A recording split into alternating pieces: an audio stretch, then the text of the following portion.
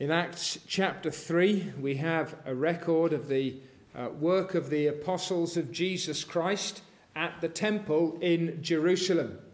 They went to that particular gate, the beautiful gate of the temple, and found a man who had been lame from birth. He was a beggar, and as he looked at them, they looked at him, drew attention to themselves and said, "We don't have any silver and gold, but what we do have, we give you. In the name of Jesus of Nazareth, rise up and walk." And this man, as he took the hand of the apostles reaching down, his legs were strengthened. He got up, he began to walk and to dance and to run and to leap, praising God.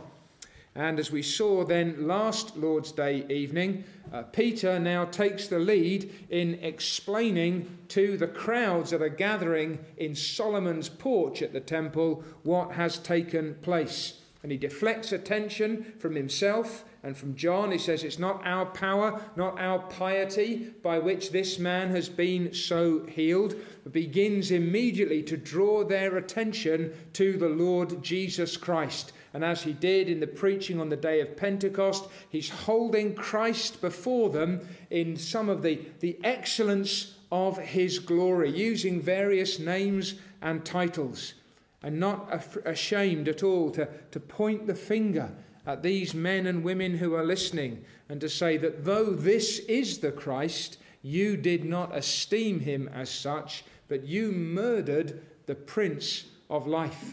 You were full of neglect and rejection and hatred.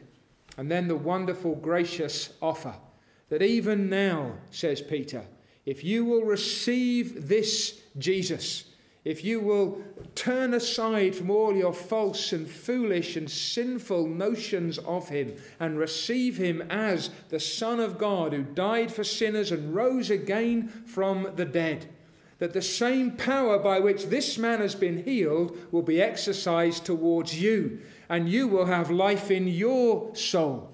You will have your sins forgiven. You will have times of refreshing from the presence of God. You will have an expectation of the glory which is to come. You are then, in conclusion, the end of chapter 3, you are sons of the prophets and of the covenant which God made with our fathers, saying to Abraham, and in your seed all the families of the earth shall be blessed. To you first, God, having raised up his servant Jesus, sent him to bless you in turning away every one of you from your iniquities. Now as they spoke to the people, the priests, the captain of the temple, and the Sadducees came upon them, being greatly disturbed that they taught the people and preached in Jesus the resurrection from the dead. And they laid hands on them and put them in custody until the next day, for it was already evening. However, many of those who heard the word believed, and the number of the men came to be about 5,000.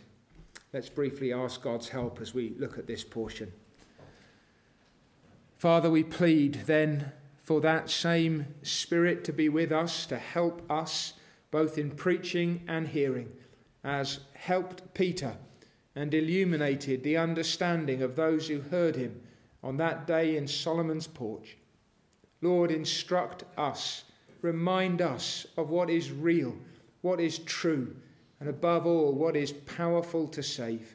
Bless us as we hear your truth, O God, for Jesus' sake. Amen. Amen. It's exciting to read what happened at the beautiful gate and in Solomon's porch. You get this sense of delightful momentum. Again, the wind of the Spirit is blowing. And as on the day of Pentecost, there is power in the preaching. You could almost imagine a small parallel, perhaps not quite on the same scale, but think of when we go and we've preached in the open air in the Crawley Town Centre, or when we've spoken here on the square in Maidenbower. And imagine that we're gathered there and the preaching of God's word is taking place. And I can almost sort of see and feel, actually, God is helping us, and people start to gather. People are actually listening, and not perhaps just in their ones and twos, but there's tens or 20s, and you've perhaps been there when you've seen, there are people who are stopping to listen. There are people who are actually engaging. And as you hear the preacher, and as God begins to help him in a particular way, all of a sudden there's a hand on your shoulder. You turn around, and there's a senior policeman, and there's a local councillor, and there's one of the liberal clergymen in the town with their rainbow stole wrapped around their shoulders. And you think, now we're in trouble. That's a little bit like what happened to Peter.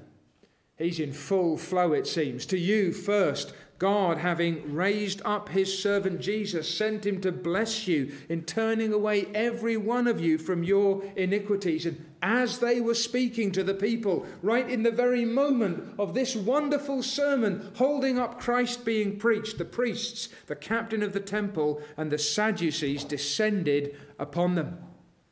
Now, up to this point, it hasn't been seamless progress, but it's been largely painless.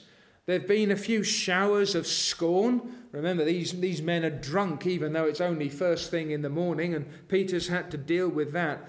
But now you've got a transition, not just from the events of chapter 3 to the events of chapter 4, but from largely peaceful progress to the first wave of painful persecution. Now, the apostles, remember, had at one time been men who had hoped, imagined, or even wished that they might obtain the crown without the cross. There are a number of occasions when they had wished, if you will, to take a shortcut to glory. They had hoped to begin with that the Lord would restore the kingdom to Israel and they would sit together with him on thrones. And that was the whole of the picture. But again and again, our Lord reminded them that his was a different path, and so, therefore, must be the path of his disciples. Let me give you just a selection of texts from Luke's Gospel. Here's chapter 6, 22. Blessed are you when men hate you, and when they exclude you, and revile you, and cast out your name as evil for the Son of Man's sake. Then in chapter 9 and verse 5, whoever will not receive you, this is their first going out, the lesser commission. Whoever will not receive you, when you go out of that city, shake off the very dust from your feet as a testimony against them. Later on in the same chapter, if anyone desires to come after me, let him deny himself and take up his cross daily and follow me. For whoever desires to save his life will lose it, but whoever loses his life for my sake will save it. Chapter 10 and verse 10, whatever city you enter and they do not receive you, go out into its streets. Verse 16, he who hears you hears me, and he who rejects you rejects me, and he who rejects me rejects him who sent me.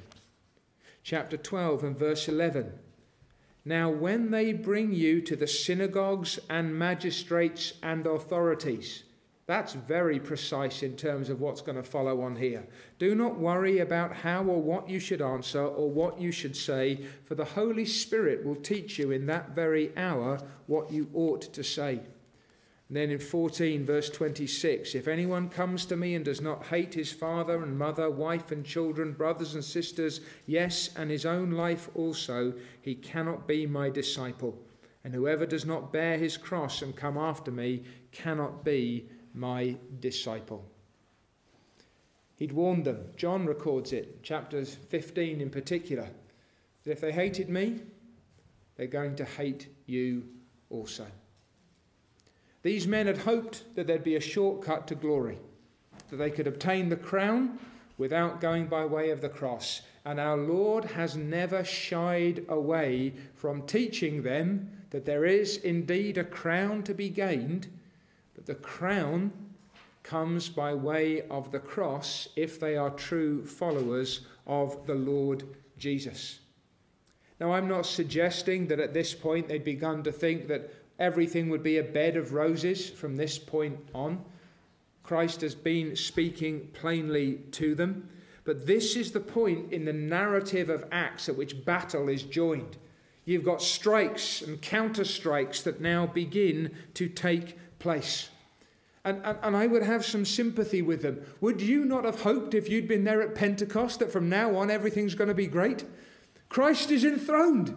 He's risen from the dead. The Holy Spirit has been given. Look, we've preached one sermon, and there's 3,000 people who've been saved. And Christ had said that there'd be some trouble. They thought we were drunk. We explained that we weren't, and then we preached to the crucifiers of Christ that the risen Jesus would save them, and they said, what must we do to be saved? And we told them, and they were saved. Now, at that point, you would be forgiven, perhaps, if you were a disciple, for thinking, this is going to be great. We're told that his kingdom's going to spread, that it's going to cover the whole earth. All those promises of progress, these are ours. If so, this would have been a reality check.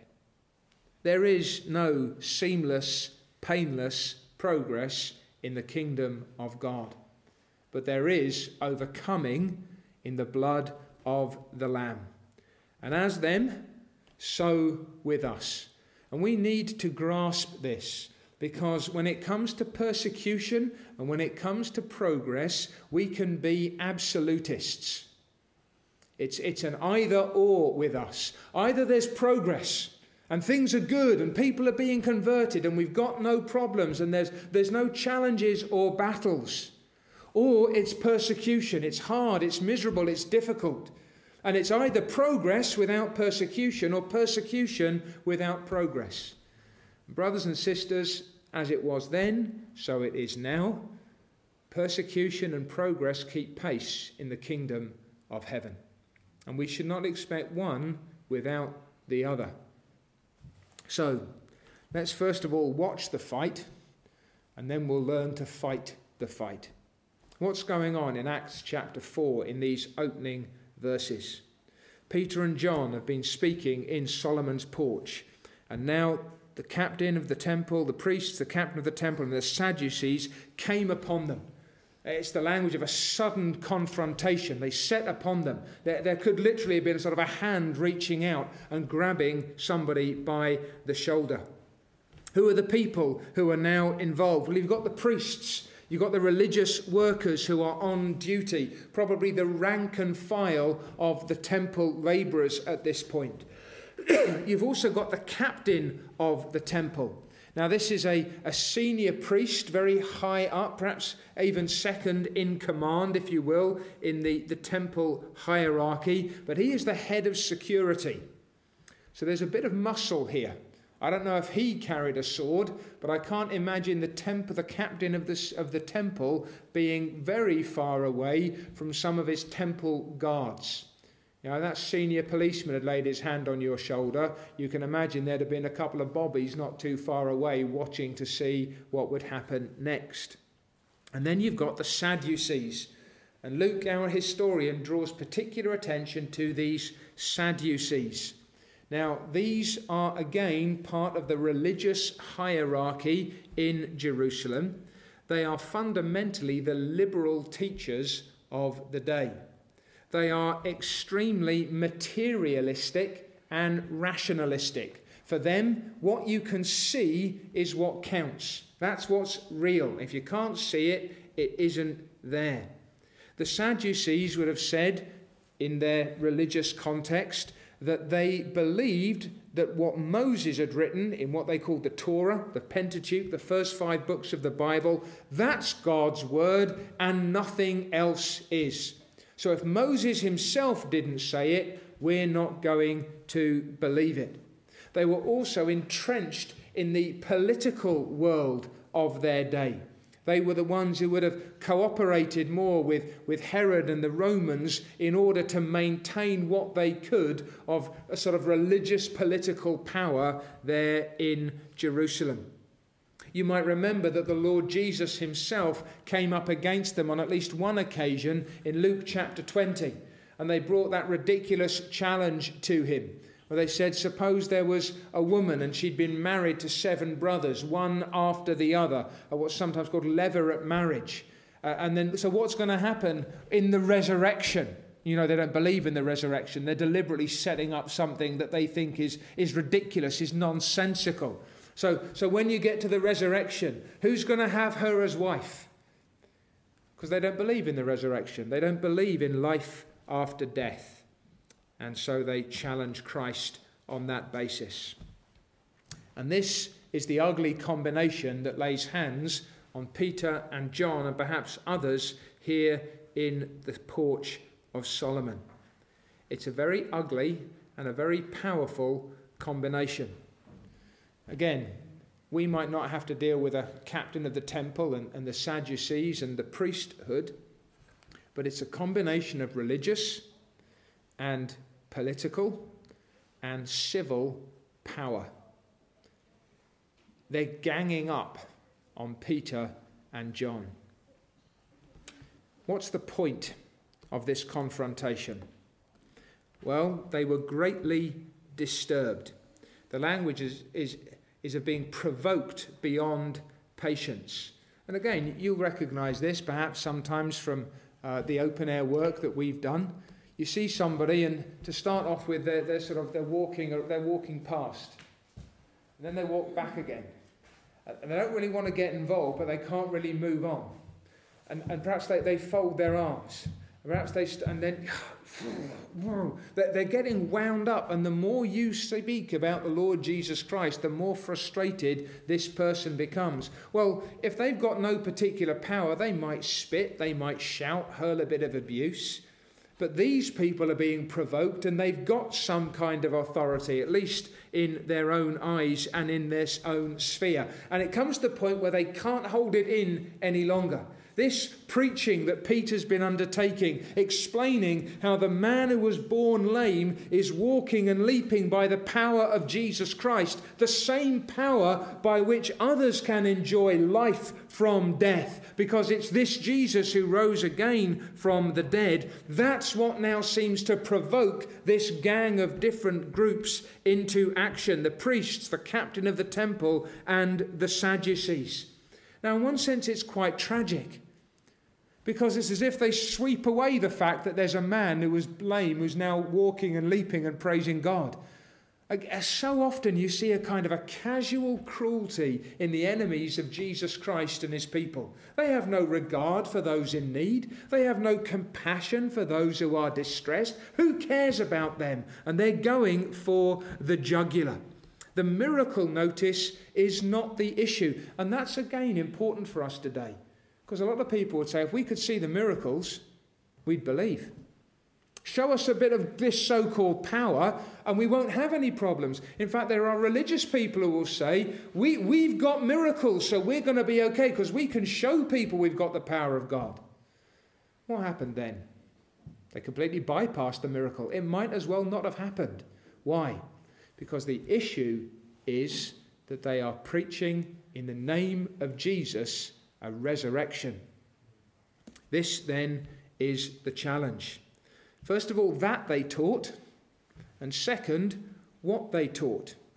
The fact that these men are teaching is offensive to them. That actually comes up later on in the history. Go down to verse 7.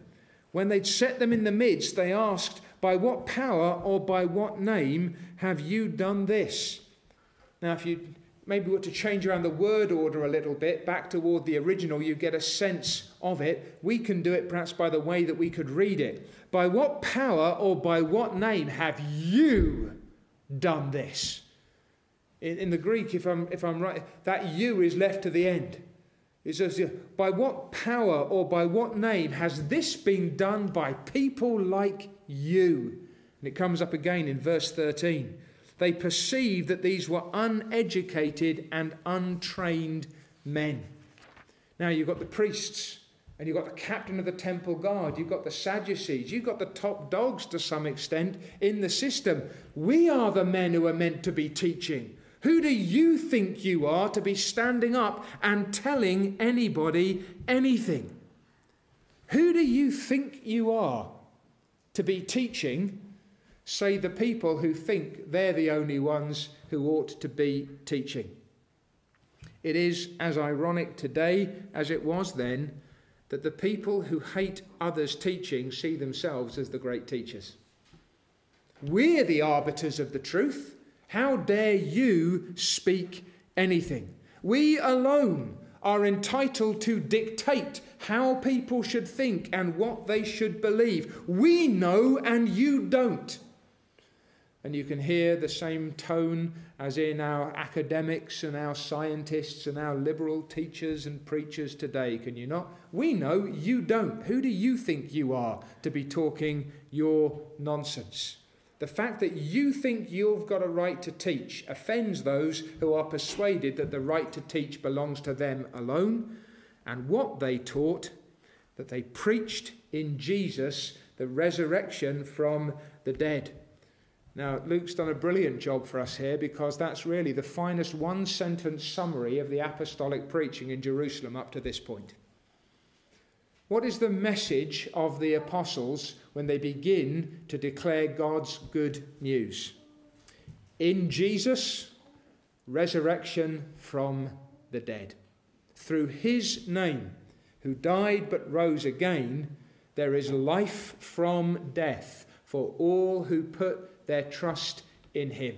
Life for the soul, and ultimately the hope of glory. Again, verse 7. By what power or by what name has this been done by you? Who are you to be telling us about this man Jesus? And remember who is ganging up against them. This is doctrinally offensive. The Sadducees don't believe in life after death. The Sadducees don't believe in a resurrection. And these men are preaching a Jesus who's died and risen again, and who is bringing life from death to others also.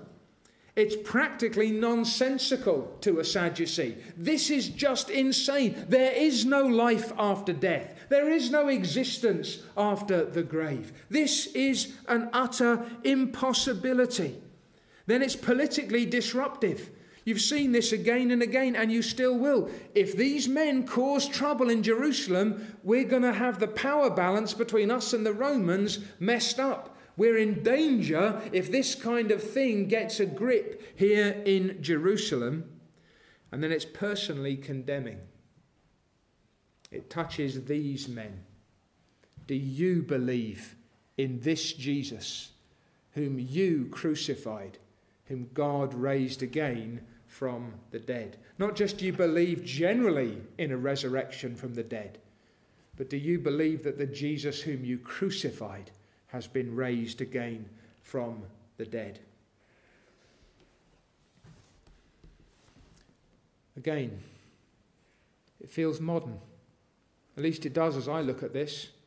Doctrinally offensive, practically nonsensical, politically disruptive, and personally condemning. It's very up to date, isn't it? Even though this is some 2,000 years old. And you see, the arrogance of the modern world will say, well, of course, people back then believed all kinds of rubbish, didn't they? No, they didn't. People back then were crippled by the same unbelief as they are crippled today. When the gospel was preached in these first days, you didn't have this bunch of idiotic peasants who all just nodded their heads without thinking. There was antagonism toward the preaching of the gospel, and it is of precisely the same kind as we contend with today. The problem isn't that today we know so much more than those stupid people back then. The problem is that in every age the human mind is darkened by sin. And everywhere you go and everywhere this word is preached, the natural man will not receive it. For the natural mind, the carnal mind, is enmity against God. So you have these people, and this is the point of offence. And then you notice the pressure Verse 3, they laid hands on them and put them in custody until the next day, for it was already evening. Now, there are layers of distress building here. I don't think any of us enjoy an argument. Very few people actually enjoy an argument. If you're confronted by the civil and religious powers of the day, it is distressing. And now it's not just that there's an argument going on, that the temple guard have got their hands on them. That's upsetting. If you've ever been manhandled, if you've perhaps been preaching the gospel and someone has shoved you, if you've been talking on the door and someone's grabbed you by the shirt, if you've been speaking on the streets and someone's spat at you as you've been talking, these things are distressing and they are grievous. And now not only words against them, not only hands upon them, but they are thrown into the prison. They're held in custody until the next day. And again, that's unpleasant. You perhaps know what it's like to know that something's coming up and you've got a long, cold, dark night ahead of you. You know how your mind might fill with doubts and fears. Some of you begin to rehearse in the what-ifs of all these things. This is a distressing situation for these men to be in. Perhaps the fears are growing. But do not overlook the progress. Luke doesn't. However, many of those who heard the word believed, and the number of the men came to be about 5,000. That might not be the interim conclusion that you would expect. The preaching has begun. The gospel is being proclaimed. A risen Jesus is declared. Initially, the progress seems so wonderful. But now, as they're speaking to the people, those who would oppose the name of Jesus of Nazareth, they are provoked to the point where they can no longer hold themselves at a distance. And in they come, the priests, the captain of the temple, the Sadducees, and their hands are laid upon these men. And they're disturbed, they're provoked, because they're preaching in Jesus, the resurrection from the dead. This is a big deal to these people. This is threatening on every level. And so they grab those who've been preaching and they put them in some kind of custody until the next day, when they know they're going to be dragged before, as Jesus had told them, the Sanhedrin, the judges of the land. And you might then have expected it would be, and everything came to a flying stop. You know, these are the spearhead. This is the tip of the apostolic spear. This is Peter. This is John. They're in Solomon's porch. And now there's been this confrontation. Is this the end? No. Many of those who heard the preaching of Peter and John in Solomon's porch believed. And the number of the men came to be about 5,000. Brothers and sisters, it's not either or. It's both and. Here's the persecution, strike and now counter-strike. But the gospel has been proclaimed and sinners are still bowing the knee. You can chain a preacher, but you cannot chain the gospel that he preaches. You can close a church, but you cannot wipe out the reality of a body of believers. You can shut down a building. You can silence a microphone. You can stop the broadcasts. But the power of God's gospel remains. And this is what's taking place in Jerusalem. It cannot be yoked, this power of God. These are men standing against the Almighty. This is the God who's going to use the weakness of the creature to confound the strength in which the world boasts.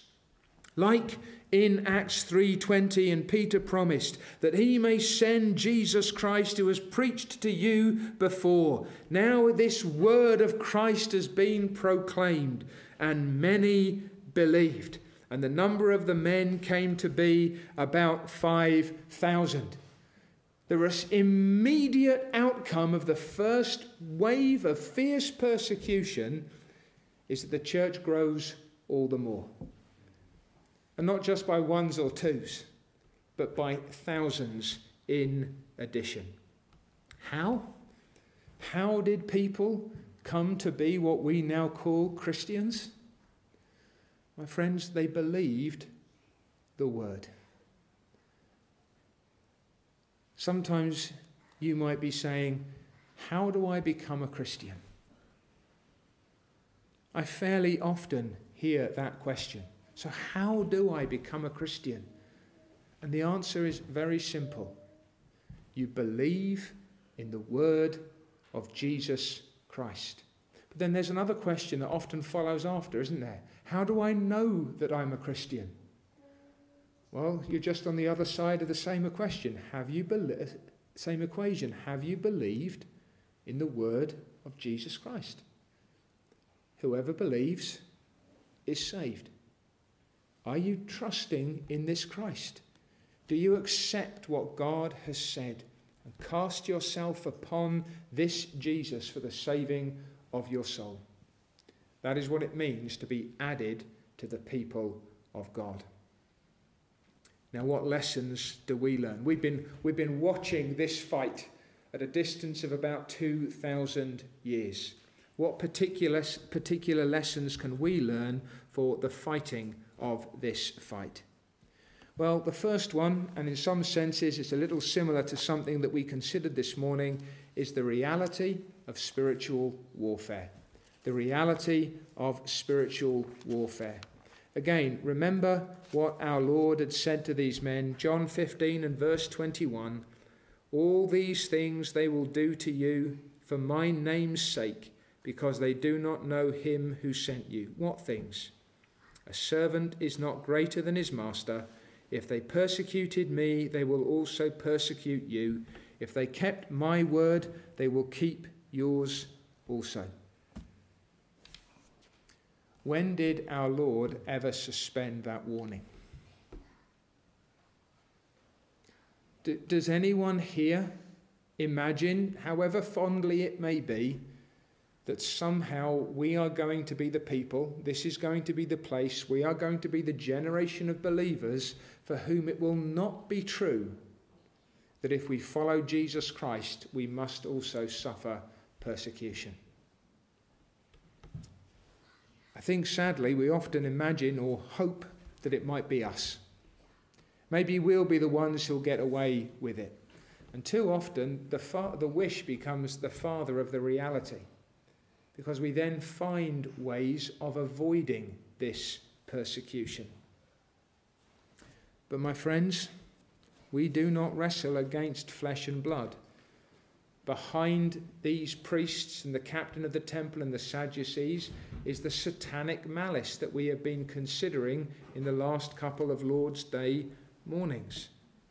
We have an enemy.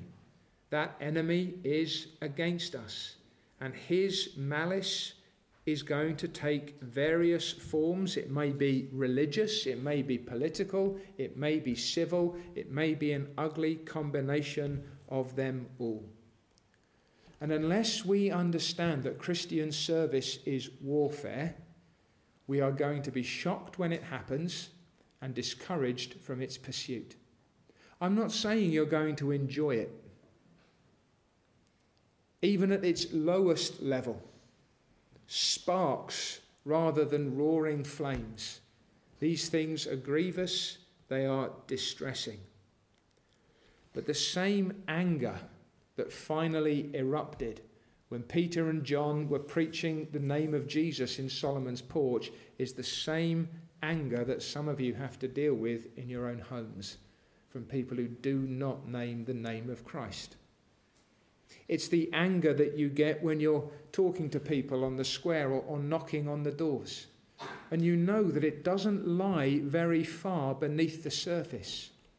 Even the most outwardly British of people, with that nice thick veneer of cultural politeness, if you preach in Jesus' name the resurrection from the dead, it will not be long before that veneer cracks, and you will see the anger of people who will not have Jesus risen from the dead. Tragically, you will find it within the professing church of Jesus Christ. There are people who get angry when the gospel is preached. They call themselves Christians, but this is not what they want. And they can be some of the fiercest and the most cruel of the enemies of the gospel. but it is the same point of resistance. It's the preaching of the resurrection of the dead through Jesus Christ. And sometimes we get distressed because of this warfare in the church. I've had people say to me, why did you have to make them so angry? Why did you have to preach that today? You know, that lady's been coming for so long, and now she's walked out and she was furious. Now, I am not suggesting by any stretch that I am a perfect preacher, but I think that in most of those cases, I've been able to say with a clear conscience, I don't think I made them angry. I think they got angry because of Jesus. I know I was preaching Jesus and the resurrection from the dead, but that fury is not so much against the messenger as it is against the message. And the fact that they're angry may mean that the gospel is doing its work. You see, we can get very distressed. This person got upset. This person didn't like it. That person has become distressed. Now they're spitting. Now they're raging. Now they're shouting. What are we doing wrong? Why do we have to keep these kinds of messages front and centre? Because there's no other name under heaven given among men by which we must be saved. We have no other. This is the gospel. And if people react in this way to it, it is not novel. If anything, it is demonstrating the reality of the power of him whose name we proclaim. My friends, progress and persecution will keep pace. And if we avoid persecution, it's the recipe for the end of progress. Because the way you avoid persecution is to pull back on the gospel. And the moment you pull back on and dilute the gospel, there is no power left in the preaching. There is no life left in the church. We have to understand that wherever there is powerful progress, there will be not only strike, but counter-strike against the gospel of Jesus Christ. Do not expect that there will be ease in following the Saviour. This is not a bed of roses. This is a path of thorns. Now, I'm not saying we should wish distresses, persecutions, tensions, divisions on ourselves. We've had a beautiful year. We stood up at the beginning, or right at the end, I should say, of 2023, and we talked about the favour that God had showed to so many of us. Praise God for that. What do you want for 2024? Peace? We're not against peace, are we? But don't you want gospel progress with persecutions?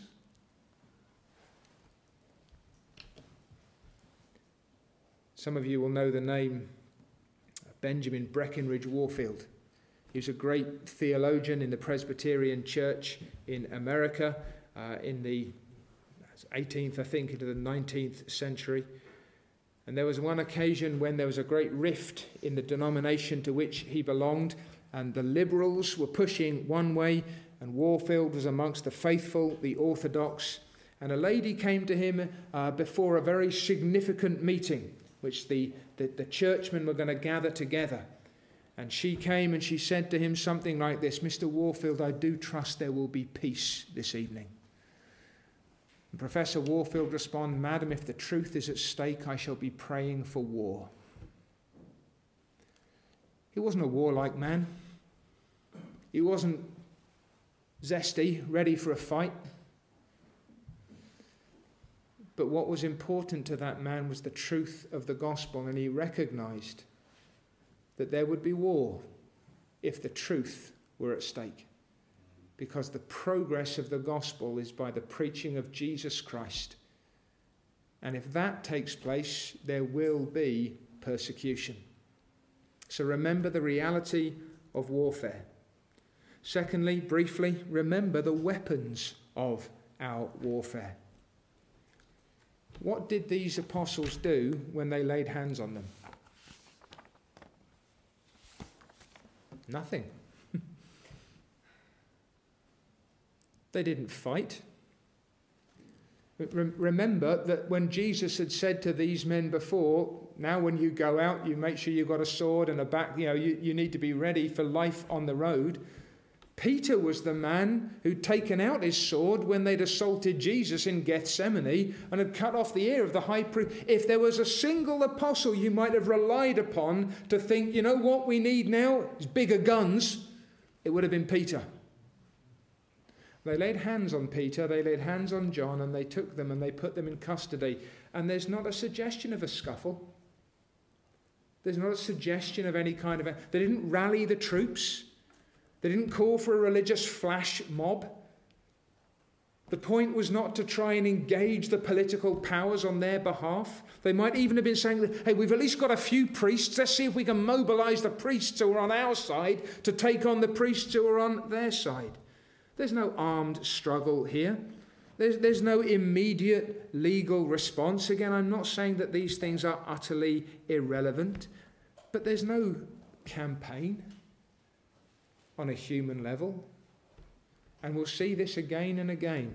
The weapons of our warfare are not carnal. What will these men keep doing? Proclaiming the name of Jesus Christ with prayer. That is the fundamental response to the persecutions that they face. Now, we know that there will be occasions later on where Paul's quite happy to use his Roman citizenship to claim a measure of protection. So we're not saying there's no space for any kind of practical response. But so often today, heavenly activism has become our last resort. Whereas for the apostles, it is the first. We're in trouble. Who are we going to call? Our God. We're in trouble. What are we going to do? Let's print some placards. Let's get a march going. Let's brand some t-shirts. Let's see if we can get some viral video up and running. No, we're going to proclaim the name of Jesus Christ. My friends, this is not pietism. This is piety. This is trust in God. Our response, if things should become difficult and painful and persecutions might arise, must have at its core a calling upon the name of the God whose gospel we preach and the preaching of that gospel in the power of the God upon whom we call. These are the weapons of our warfare, and the church cripples itself, hamstrings itself when it tries to fight on man's terms. This is what they call today asymmetric warfare. The enemy comes in with political, religious, and civil assault. We respond by calling upon heaven in order to do what heaven alone can accomplish. And then, last but by no means least and briefly, the progress of our warfare. Christ had said in Luke 11 that there was a strong man who had his spoil. He had seized and robbed. And now the stronger man was going to come in and he was going to take back what belonged to him. And here we see the stronger man advancing. Many of those who heard the word believed, and the number of the men came to be about 5,000.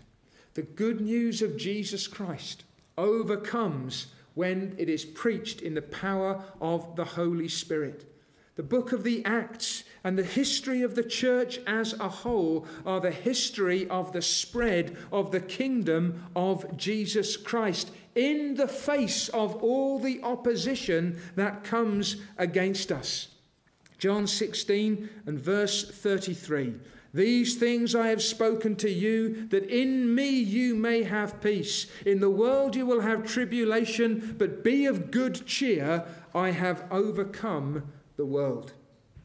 Persecution, undeniably. Painful, yes, but progress. Now, what if we could strike a deal this evening?